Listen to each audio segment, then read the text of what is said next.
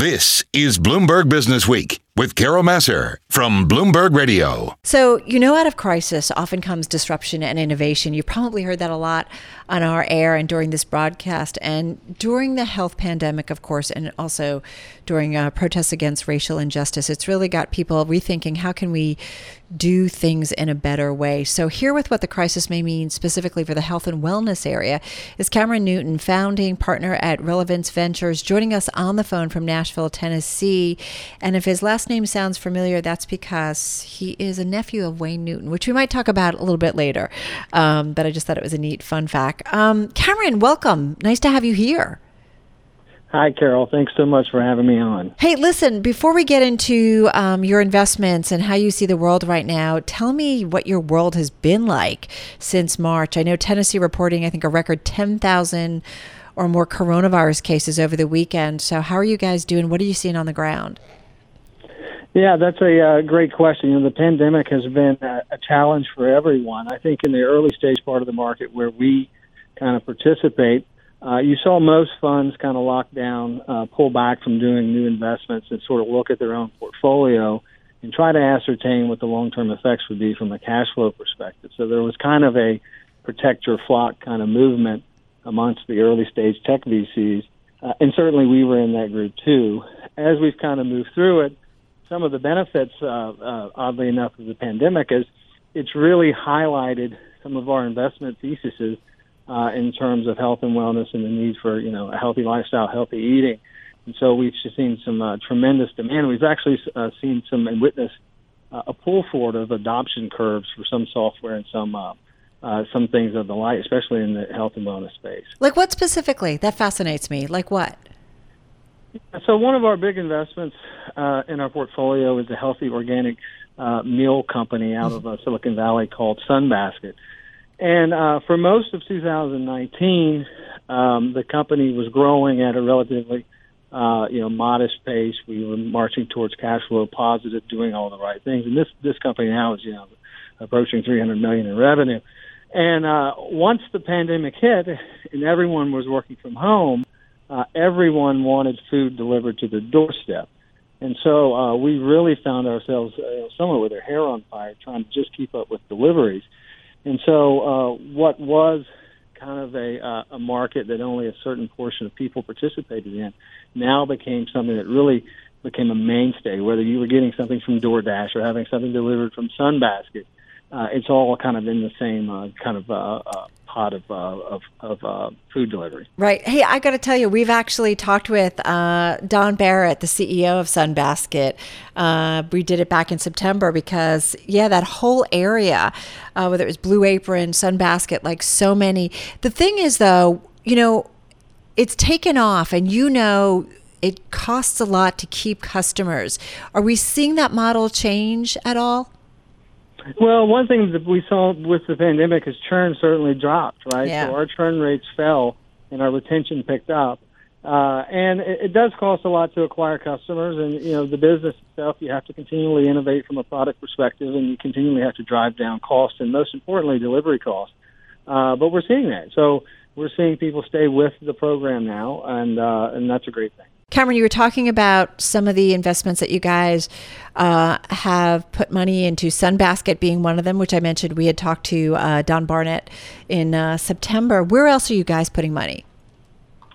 Yeah, well, for us, being in Nashville, we canvass much of the U.S. outside of the areas of Silicon Valley and the Northeast Corridor, which are the largest venture hotspots.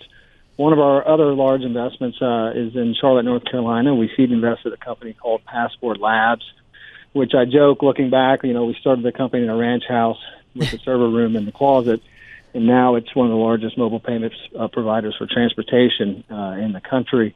I think, 1 in 3 vehicles in the U.S. runs through one of their systems now. So that's one of the others. And then we have some other investments in Chattanooga and in Nashville and other areas that are probably undiscovered to most coastal VCs. But that's what we love. Talk to us about what's the kind of companies that you're looking for? What is it? I'm assuming there's a financial component to it. I get it. But when you're looking for disruption, innovation, what is it that kind of stands out for you, especially in the wellness and health space where I feel like there's so much going on right now? Yeah, that's a good question. There's a quantitative aspect to it, which is, everyone has data and everyone understands what sectors are hot and what the exit values are for software and some of the other stuff. But for us, one of the biggest weights as well is qualitative. So we really focus on the entrepreneur. We look for folks that are malleable, hard workers, but not just hard workers, people that have an incessant need to solve problems. And they also need an ability to question every kind of preconceived notion they've ever had about the business, because the best entrepreneurs cannibalize their own ideas almost the day they found their company. And lastly, we look for entrepreneurs that have the right energy. I know that sounds... I was going to say, what does that mean? Yeah, I mean, when you have someone in a room, is that someone you want to build a business with for the next 5 to 7 years? Is that someone that you believe can build a team and a culture around a company can be successful through ups and downs? And so it does sound a bit native, but it's one of our core tenets.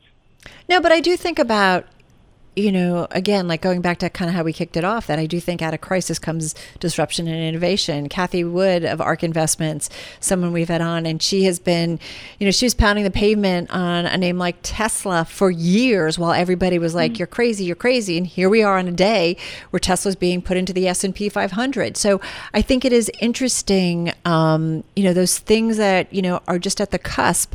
What are those trends in wellness and health that you think are just really starting to pick up momentum that maybe not a lot of major investors are involved, but that are catching your attention? I know you don't want to reveal your book completely. Yeah, well, no, that's okay. But what are some of the general trends that you think are, maybe today people will be like, yeah, really? I don't know if I get it. But that probably you think 5 to 10 years from now will become more the norm. Yeah, so I think, number one, diet as a vital sign. Will become something that your primary care physician will want to record. What are you eating, and are you coming into his office healthy or not? And sooner or later, people are going to figure out that we need to fix the top end of the funnel in the medical model.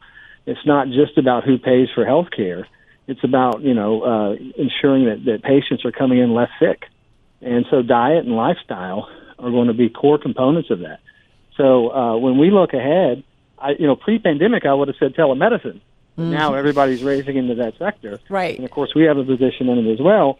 But I think diet, lifestyle, and mental health, I think those are going to be three things that we're going to see continue to kind of be hot topics. Mental health is a big one. I feel like I just had a conversation with the Verizon business CEO about what they're doing, for their employees. I mean, it was just such a hush-hush topic. And I think so many people, to a certain degree, because of the pandemic, working from home alone or just with, kind of an insurmountable list of stresses, I think more people have been able to relate to it, and I think more people have become more comfortable talking about it. Yes, absolutely. And, we actually have a position in our portfolio in a telepsychiatry company by the name of Clear. We're very excited about it. We work mostly with hospitals, but you're exactly right. It's going to be a huge issue, and it is a huge issue. It's interesting. One thing what I wondered too, though, is these startup companies.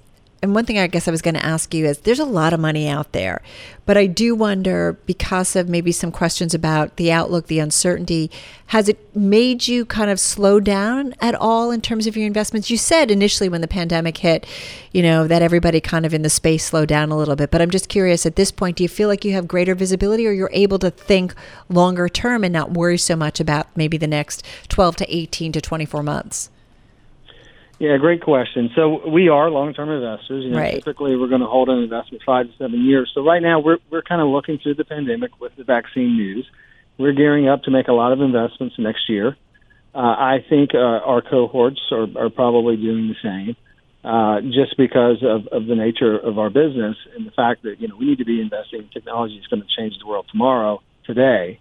And certainly, the pandemic has brought a lot of that forward and put a lot of focus on kind of hot spaces. And so, yes, I think we're, as a firm, getting ready for a big 2021 in terms of putting money out and, continuing to support our current portfolio. So before you leave, I'd really be remiss, since I kind of teased it at the top. You and your brother, right? You and your brother, Dean, I think, founded this firm. You're both nephews, of course, of Wayne Newton. What was it like to have such a well-known celebrity in your world and your family? Wayne, I've never heard of him. No, Wayne. No, but if you think of people and names, like, it's just iconic. Yeah. Yeah, he is actually probably one of the most, if not the most, iconic entertainers of all time. I can safely say that I did not get any of the musical talents that he has. That is for sure. I couldn't carry a tune to save my life.